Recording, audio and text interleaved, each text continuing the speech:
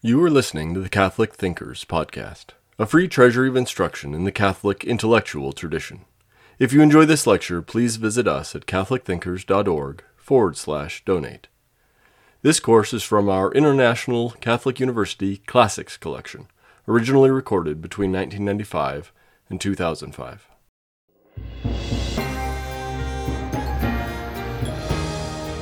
I would like to talk to you about science and belief. But first of all, I should introduce myself. I am a physicist, and I have taught physics and mathematics at the University of Oxford for over 40 years. My research is in theoretical nuclear physics. I'm also a Catholic, and naturally, over the years, I have thought about the relationship between my Catholic faith and my work as a scientist. Now I would like to share with you some of my thoughts on science and belief. The subject of science and belief is so vast that it is difficult to know where to begin. So we follow the traditional Oxford advice: start at the beginning, go on until you reach the end, and then stop. But where is the beginning?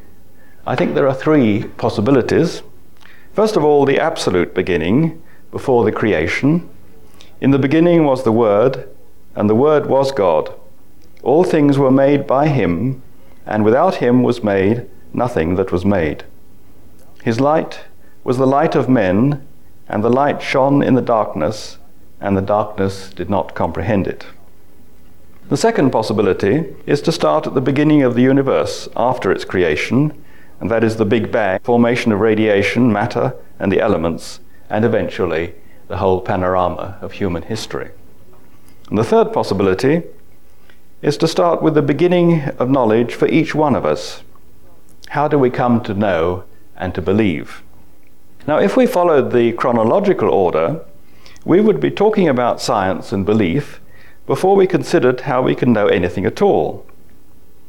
We will therefore start with the fundamental question of how each individual learns, and how eventually we have come to learn about God and about the development of the universe and the human race throughout the ages.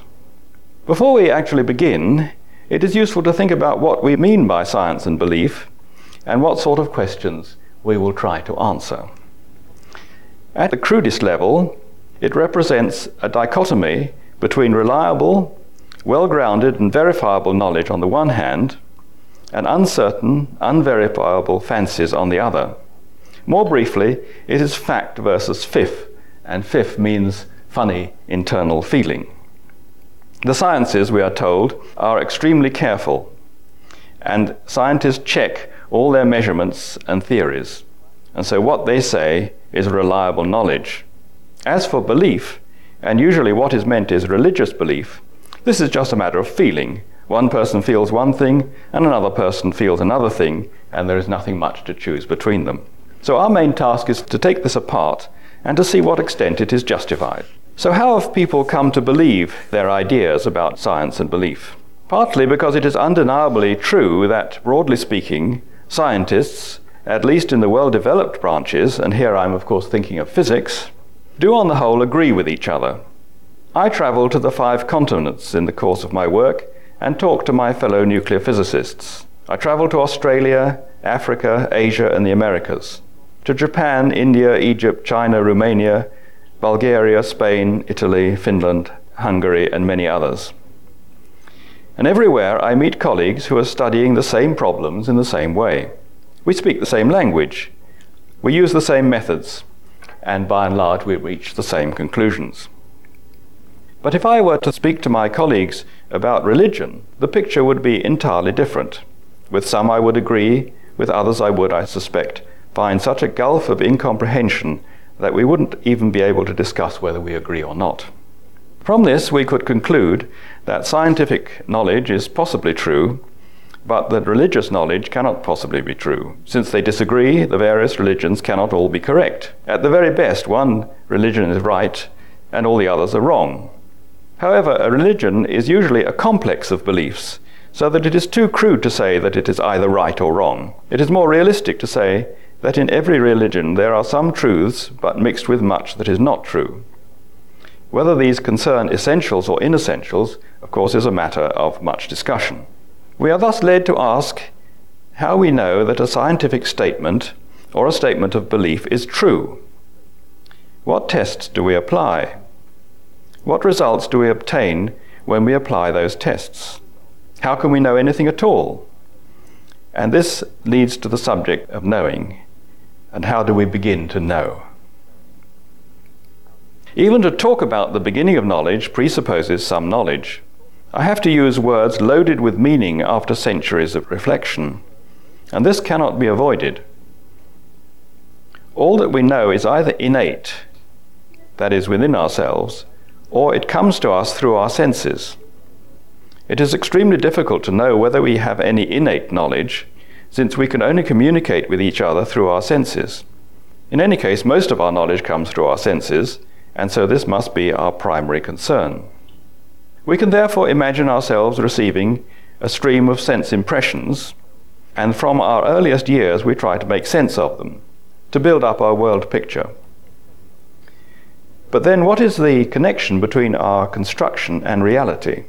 So already we've got ourselves into a tangle that lies at the very heart of epistemology, or the science of knowing. And this is a crucial watershed. Make the wrong move here, and the whole of our philosophy is fatally flawed.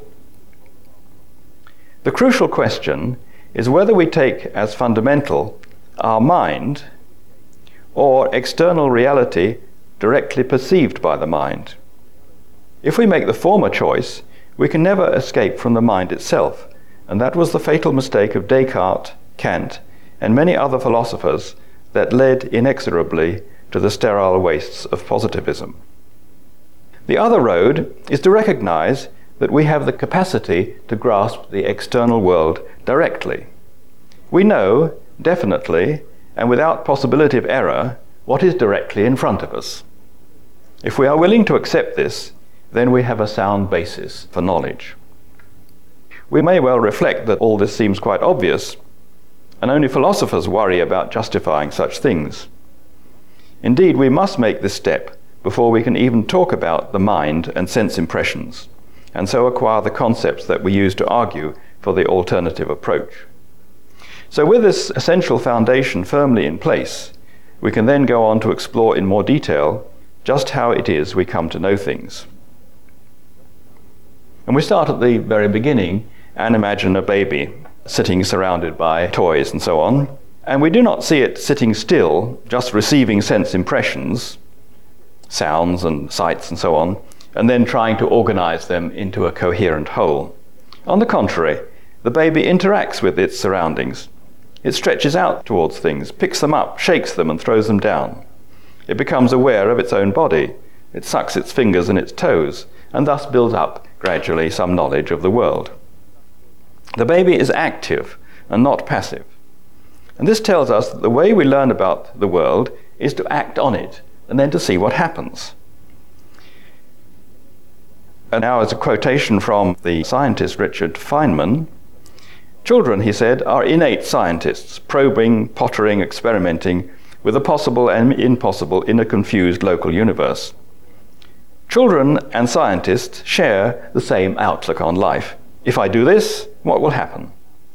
Is both the motto of the child at play and the defining refrain of the physical scientist. As time goes on, the baby builds up its knowledge of a range of familiar objects, and so learns to recognize them on sight without going through the whole process again. It may be occasionally mistaken, but learns how to correct its error by further interactions with the object. An adult is seldom deceived, except perhaps by artifacts deliberately designed to mislead. We can gain further recognition into what is going on from the experiences of people who have worked on pattern recognition. This research tries to understand how the brain works by building a robot controlled by a computer that is programmed to recognize objects. At the beginning, the field of vision consists of various lines and curves with different colors. There are so many possible interpretations that it is impossible for even the fastest computer to scan them all. The situation is made much easier if the computer can begin by making some reasonable assumption about the object, and then seeing if its consequences accord with the observations. It can look at it from a different angle, can try to move it, and so on. From a simple hypothesis made at the first stage, the computer can predict how the picture will change if this is done, and then see if it is correct. And this feedback process very rapidly reduces the number of possibilities, so that by repeating the process, it now becomes possible to recognize objects relatively quickly. And this cycle of guessing followed by checking and then another round of guessing and checking is called the epistemic cycle. It is possible that sometime after this has begun, the cycle runs into a dead end. It is clearly not correct, and yet it is not obvious how it should be changed. It may then be necessary to go back several stages in the cycle and try again. It is a requirement of a successful concept of the object that it will eventually be reached from a large number of different starting points. And so it is a very flexible, but ultimately a stable process. And this has important philosophical implications and provides the justification for the starting point already affirmed, namely the mind directly apprehends an objective external world.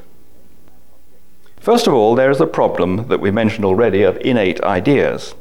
Are we born with some ideas about the world? And if so, is there any reason why they should be correct? But if they are not correct, will they not irretrievably distort all subsequent knowledge? On the other hand, if we do not have some innate ideas about the world, how can we ever get started? Now, these difficulties are overcome by the extreme flexibility and self-correcting nature of the epistemic cycle. Almost any idea, however wrong-headed, suffices to get the cycle going. And once it is going, the erroneous elements will soon be eliminated. The cycle can be started anywhere and will in the end lead to the same result. It doesn't even matter in the fundamental way how the cycle is operated. Because of its self-correcting nature, almost random actions will in the end lead to the same result. Although, of course, that will take longer than intelligent and coordinated actions. It doesn't matter whether we have innate ideas or not, or what they are. As long as we have the urge to learn by interacting with the world, we are set on a process of continual learning that automatically progresses to higher and higher levels. At the lowest level, the baby learns that there are certain objects in the world with particular properties. His rattle makes a nice noise. It can be thrown about, but is not good to eat.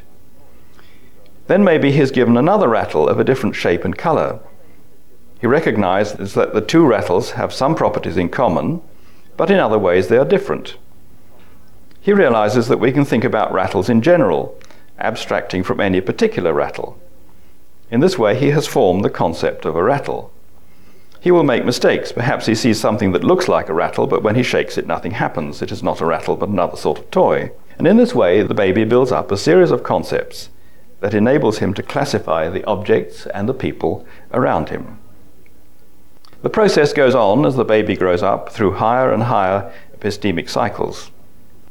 Very soon, particularly as the ability to speak develops, the process becomes a social one. He learns the word for rattle, and indeed the development of the concept of rattle is helped and crystallized by the world. Our language develops in response to our apprehension of reality. Concepts are developed and refined as the learning process proceeds. The concept of the swan is revised when we see one that is black. This process is not without its dangers, particularly if we come to believe that there is a one-to-one correspondence between language and reality. This is not so bad for simple objects, although some languages are much richer than others. For example, Eskimo has about 30 words for different types of snow. The danger becomes acute at the higher levels of abstraction, when we use words like mind and space and time. Such words have a long history and do not have sharp and easily defined meanings, but are only defined in the context of definite philosophical or scientific beliefs. Perhaps the baby eventually becomes a scientist or theologian, and then he or she is embarked on further voyages of discovery to higher and higher levels of abstraction. This process is never ending as we explore the richness and complexity of reality. We can be sure of some of our knowledge, but there are also legitimate areas of disagreement. A concept or a scientific theory may have been quite well tested against a range of experiences, but may later on fail, and then we have to think again. The whole process also presupposes a willingness to revise our ideas in the face of contrary evidence. If we stick to our beliefs regardless, the whole fruitful growth of our knowledge is impossible. It is not surprising that there are still strong areas of disagreement, but we have the means available to resolve them. The concept of epistemic cycles applies at every level of knowledge, from the initial efforts of the child to the work of the scientist, philosopher, and theologian. While ultimately the process leads to the attainment of objective truth, it becomes progressively more difficult with the degree of abstraction of the subject matter. The child soon finds out if he is mistaken, and the scientist can subject his theories to sharp tests, often requiring precise numerical agreement. And if a philosopher makes a false move, all his system is fatally flawed, and in the end will prove untenable. But in the absence of sharp tests, it may be a long time before this becomes apparent.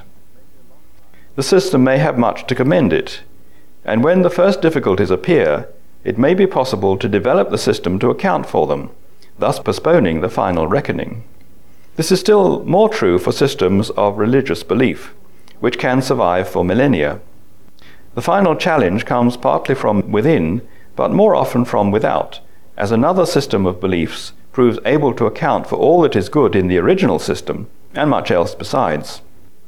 Individuals may find it very difficult to change, but the next generation is able to take a more objective view, and so eventually the old beliefs die away and become a historical memory.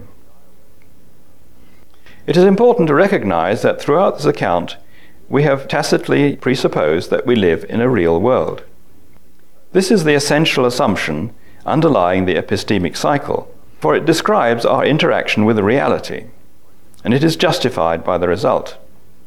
If there were no objective reality, the cycle wouldn't work. Still less would it yield results that are agreed among many people. If we were trapped in our own minds, building concepts and ideas into acceptable patterns, there would be no reason why my pattern should be any truer than yours. Indeed, I would not have any reason even to speak about you, for the concept of another person would, on this view, be simply another construction of my own mind. I would then be trapped within my own self, a solipsist. The epistemic cycle wouldn't work because there would be no objective standard that would enable us to distinguish the false from the true. Its success would be wholly inexplicable. If there were no external objective world, then why can we improve our ideas by systematically correcting our mistakes? Scientists know all this instinctively, although so deeply that it is almost never articulated.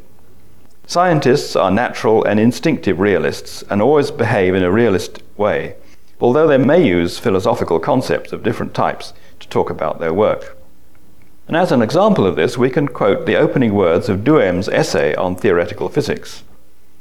And he said, "The human mind, being placed in the presence of the external world in order to know it, encounters first of all the realm of facts." And he saw clearly that philosophical doubt and skepticism serves only to erode our capacity to grasp reality. We can even use concepts such as body, extension, time, and motion in our attempts to understand the world without any preliminary philosophical analysis. We don't understand them with any precision, but in a way that is sufficient for us to begin our scientific work, and later on, of course, we refine those concepts as we go along. The recognition of individual facts is but the first step in knowledge. The second is the classification of facts, the recognition of the general in the particular. And this is a spontaneous, unconscious act, a basic characteristic of human thinking. It is not an inference from sensations. It is the immediate grasping by the mind of a facet of reality. And so with that basic philosophical foundation in place, we can begin our study of how the human race came to know and to believe. And we begin at the beginning, on the African savanna, where early man emerged from the forests and started to live on the plains. It was not an easy transition. They were beset with wild beasts and had to search for their food, but somehow they made it. It is only in the present century that the fossilized remains of early man have been found in various sites in Africa, mainly in the Great Rift Valley that cuts Africa in two from north to south. The first discoveries were made by Louis and Mary Leakey in the Olduvai Gorge on the Serengeti Plain, and later by Dart at Sterkfontein near Johannesburg that I have visited. Most of the findings were of skulls that are the most easily preserved parts of the human skeleton, but in some cases much of the rest of the skeleton has been found as well. Similar remains were found in many other parts of the world, in Java by Dubois, and in China by Teilhard de Chardin, at a site near Peking that I have also visited. Many remains of early man have been found in Europe, that of Neanderthal man being the most familiar. By examining the sites where these remains are found, we can reconstruct to some extent the lifestyle of early man. From the surrounding animal bones, we can determine his diet, and from the stone axes and other tools, we can understand how they killed their prey and prepared it to be eaten. We can classify the skulls and try to reconstruct the lines of descent from one type of man to another. And this is now helped by modern dating techniques, both radiochemical and biochemical. We know that the early forms of hominids were found about 5 million years ago, and Homo sapiens using stone tools about 2 million years ago. But what went on in those ancient skulls? That is the question we would like to answer. Were they men and women with much the same equipment as our own, or were they little more than apes with a few faint glimmerings of intelligence that would develop slowly over the millennia? We can learn a little from their burial customs.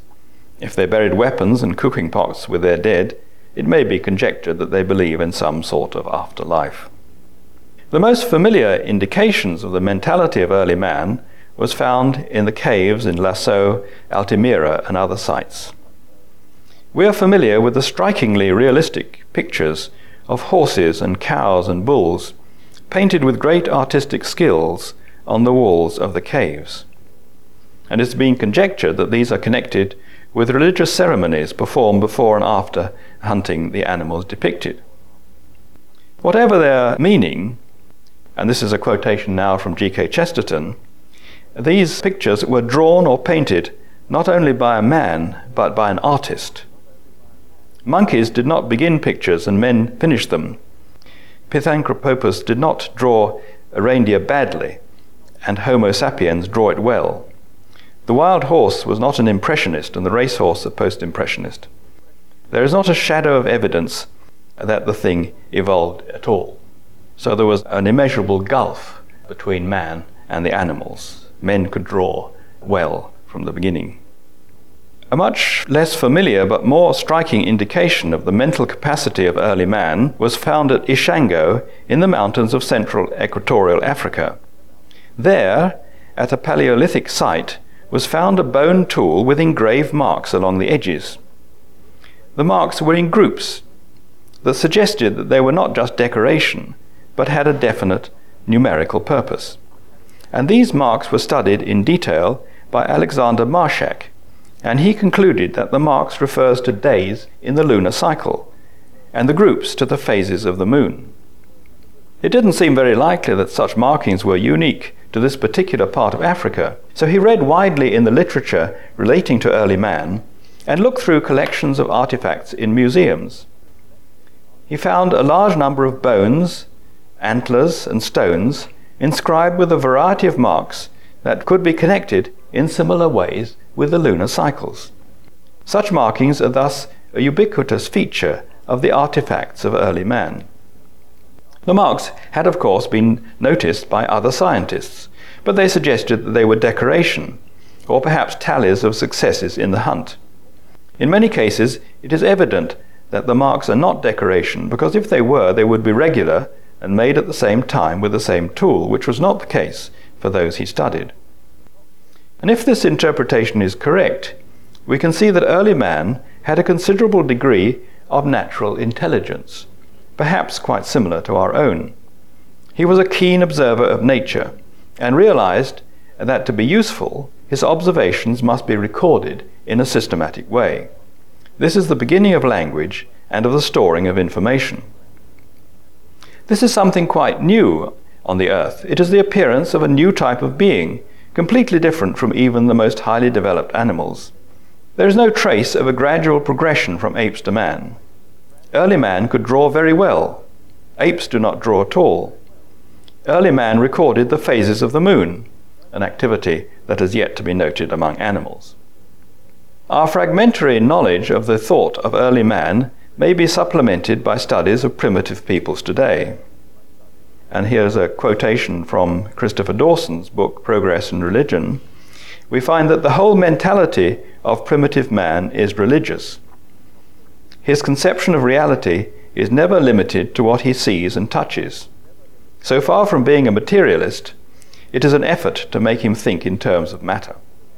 Mary Kingsley, the great African explorer, has remarked from her own experiences that his mind works along the lines that things happen because of the action of spirit upon spirit. We think upon the lines that things happen from the action of matter upon matter. The European is constrained by circumstances to perceive the existence of an external material world. The African regards spirit and matter as undivided in kind, matter being only the extreme low form of spirit. And so we see how strongly we are conditioned by scientific materialism. Christopher Dawson goes on to remark that everywhere we find the belief that there exists, behind the outward appearance of things, a mysterious world of spiritual or supernatural forces which rule the course of nature and the life of man. These beliefs are often a rich mixture of bizarre stories, but these may conceal an underlying monotheism. Chesterton, in his book The Everlasting Man, has told the story of a missionary who was preaching to a very wild tribe of polytheists, who had told him all their polytheistic tales. The missionary told him in return of the existence of the one good God, who is spirit and judges men by spiritual matters. And there was then a sudden buzz of excitement among those solid barbarians, as at someone who was letting out a secret, and they cried to one another, "Atahokan, he is speaking of Atahokan." So behind their polytheistic beliefs was a belief in a one God. And incidentally, this book by G.K. Chesterton, The Everlasting Man, and also another book of his, Orthodoxy, are marvelous reads on these subjects. As religious beliefs developed, it became necessary to have in each tribe medicine men, shamans, priestly caste, who maintained and passed on the beliefs of the tribe. And they were, in the words again of Dawson, men set apart from their fellows, relieved from the necessity of labor, so that they might devote themselves to the acquisition of knowledge. And they had the duty to know more than their fellows, to acquaint themselves with everything that could aid man in his arduous struggle with nature. The properties of drugs and minerals, the causes of rain and drought, of thunder and lightning, the changes in the seasons, the phases of the moon, the daily and yearly journeys of the sun, the motions of the stars, the mystery of life, and the mystery of death. That is a quotation from Sir James Frazer. Thus we find in the mind of primitive man that religious beliefs and knowledge of the world are inseparable, and it was the first priests who had a professional interest and a duty to find out the world and how it can be controlled. And their work implied the central concepts of objective knowledge of the world and the causal influence of one thing on another, and they were the forerunners of the scientists of today. We must now pass rapidly over many millennia when men and women gradually learned to live together in communities that grew and coalesced to form villages, towns, and cities. At the same time, the growth of crops and the production of goods became more specialized, so that each man and woman had a definite place in society and a range of tasks to perform. We know a great deal about such civilizations. Some, like Sumeria, Babylon, and Egypt, have long disappeared. Others, like India and China, are still with us, though in a greatly altered form. These civilizations all developed many of the arts to a high degree, especially architecture and the working of wood, metal, and stone. We still marvel at the pyramids of Egypt and the treasure of Tutankhamun. They had priestly castes and a well-developed system of beliefs, but no science as we know it today. There is one ancient civilization that stands out above all others, and because of its high intellectual achievement, it must be considered on its own, namely that of ancient Greece. It is Greece where we find the beginnings of systematic thought, of philosophy, history, geometry, and rhetoric, as well as the arts of poetry and drama, and the beginnings of science. And it was the Greeks who developed the art of asking the right questions, which of course is the essential preliminary to finding the right answers.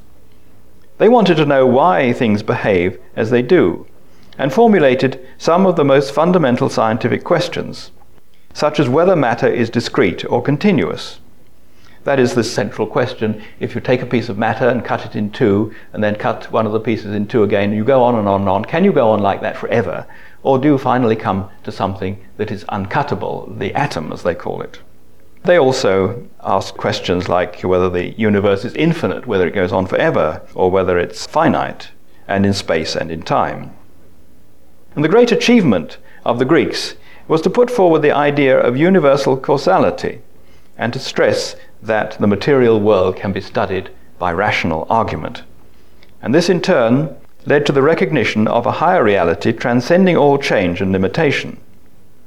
And these are major problems that continually recur during the succeeding centuries. The Greeks were acute observers, but they underestimated the value of controlled and specific experiments. In any case, they regarded experimentation as a rather menial task beneath the dignity of a philosopher, and fit only for slaves. And lacking the right approach, and with no appreciation of the immensity of the task that they had set themselves, it is hardly surprising that their answers were frequently vague and naive. One of the Greek philosophers, Socrates, was always going around asking people what they meant by what they said. Among the questions that exercised the Greeks was why the world behaves as it does. What lies behind the diversity of objects and processes that we see around us? What is the meaning of change? How can we find the answers to such questions? What sort of answers are possible, and how can we test them? And all these questions lie at the very heart of science. Socrates' questioning led to the ideal of a science that makes nature fully intelligible, and by this he meant gaining an insight into the cause and purpose of everything that happens. He was alarmed by the speculations of the atomists that the world is made of atoms and the void, and is ruled by chance.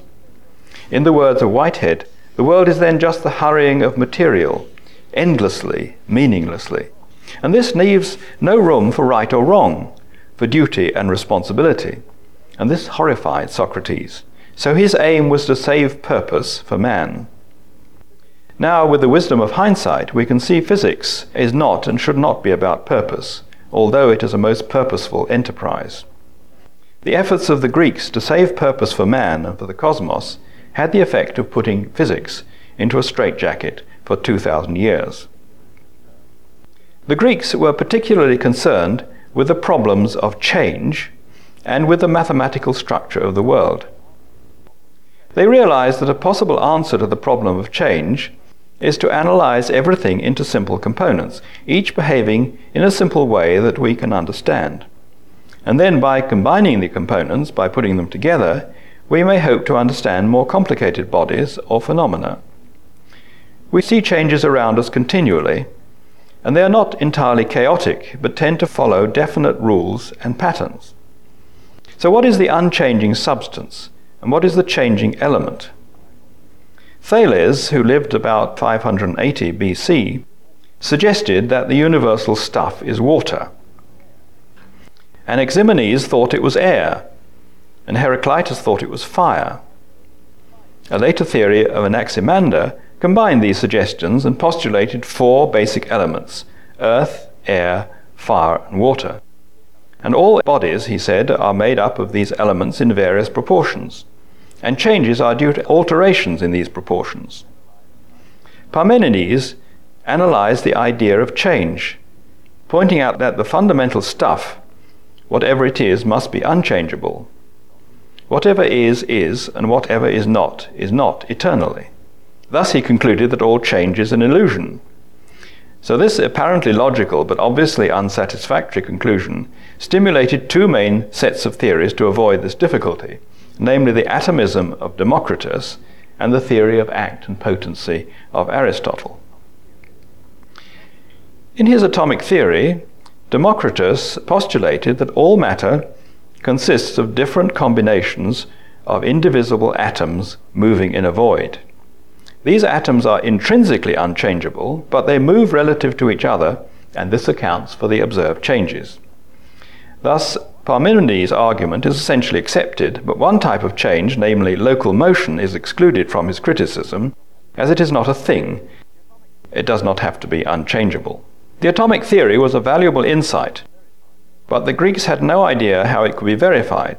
How big are the atoms, and how they interact with one another? Epicurus also held that the world is made of atoms, but was also concerned about preserving freedom and purpose, and he suggested this could be done by allowing each atom to swerve, even rather slightly, from the path predetermined by its nature.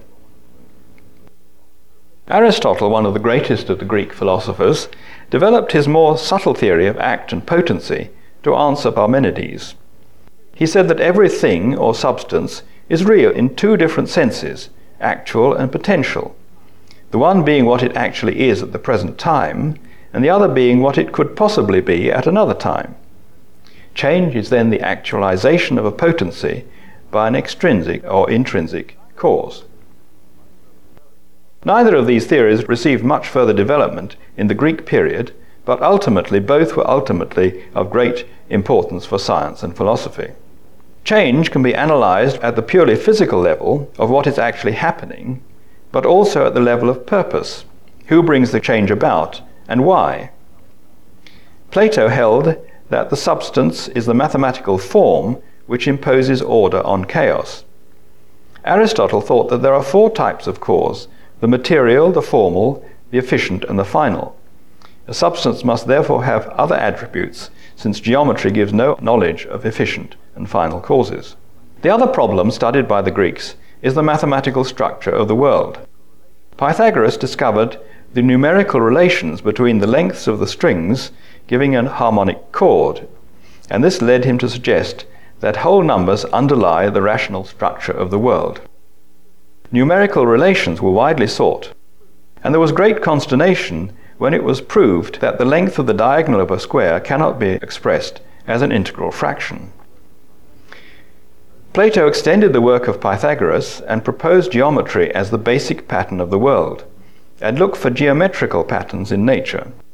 And this stimulated astronomy, and since each fixed star traverses a perfect circle around the pole of the celestial sphere, this was assumed to be the natural type of movement of the heavenly bodies.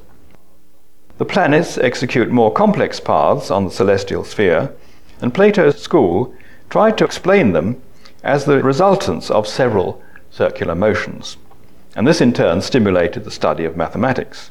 Aristotle accepted this theory and divided the universe into two regions, the celestial and the terrestrial, obeying different laws. Celestial matter, of which the stars and other heavenly bodies are made, is eternal, incorruptible, and moves in the most perfect way, which is circular, because the circle is the most perfect curve. This explains the apparent motions of the stars, but those of the planets can only be explained as a superposition of several circular motions. All other motions are subject to these cyclic motions, and this is the origin of astrology. Terrestrial matter, on the other hand, is changeable and corruptible, and moves in straight paths. Everything has its natural place and strives to reach it. Thus fire goes upwards and stones fall downwards towards the center of the earth, and the rate of fall depends on the amount of matter in the falling body. This far-reaching, coherent, and plausible synthesis exerted a powerful influence for many centuries, and implanted the conviction that the earth is the unique center of the universe. It is a well-ordered, easily intelligible world view, sometimes illuminating, sometimes confusing, but always dominating. Some minor defects appeared quite soon. The planets, the Sun, and the Moon vary in apparent size and brightness and are not always at the same distance from the center of the Earth. The more accurate the observations, the more difficult and complicated it became to account for the motions of the planets by superposing circular motions. Ptolemy, one of the greatest of the ancient astronomers, worked on this problem and ultimately developed a very complicated system of cycles and epicycles to do this. These and other difficulties tend to be ignored and rejected by the Aristotelians, thus hindering further progress. The Greeks realized that theories can be divided into two types: those that give a true account of reality, and those that merely imply consequences that agree with experiment, without claiming to be a true account of reality. And these are the essentialist and the descriptive theories, typified by Aristotle and Ptolemy, respectively. Aristotle wanted to understand the essence of things. Ptolemy simply wanted to develop a mathematical system which agreed with observations. The essentialist view is that science achieves a knowledge of the nature or essence, that is, the intelligible principle of unity or activity of a thing.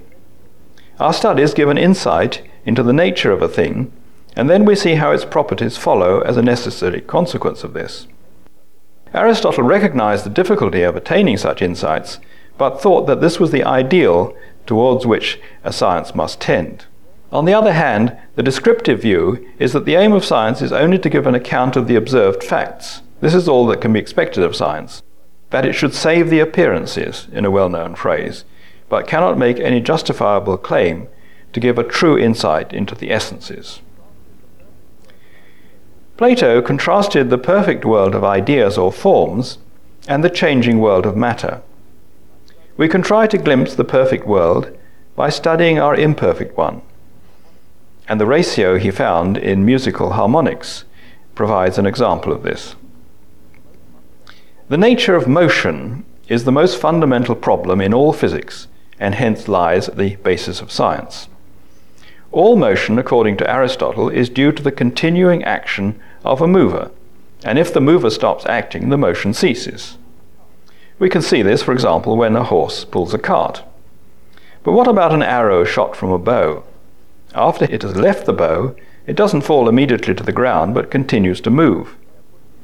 Aristotle suggests that the air pushed aside by the arrow moves round to the back and impels it forward.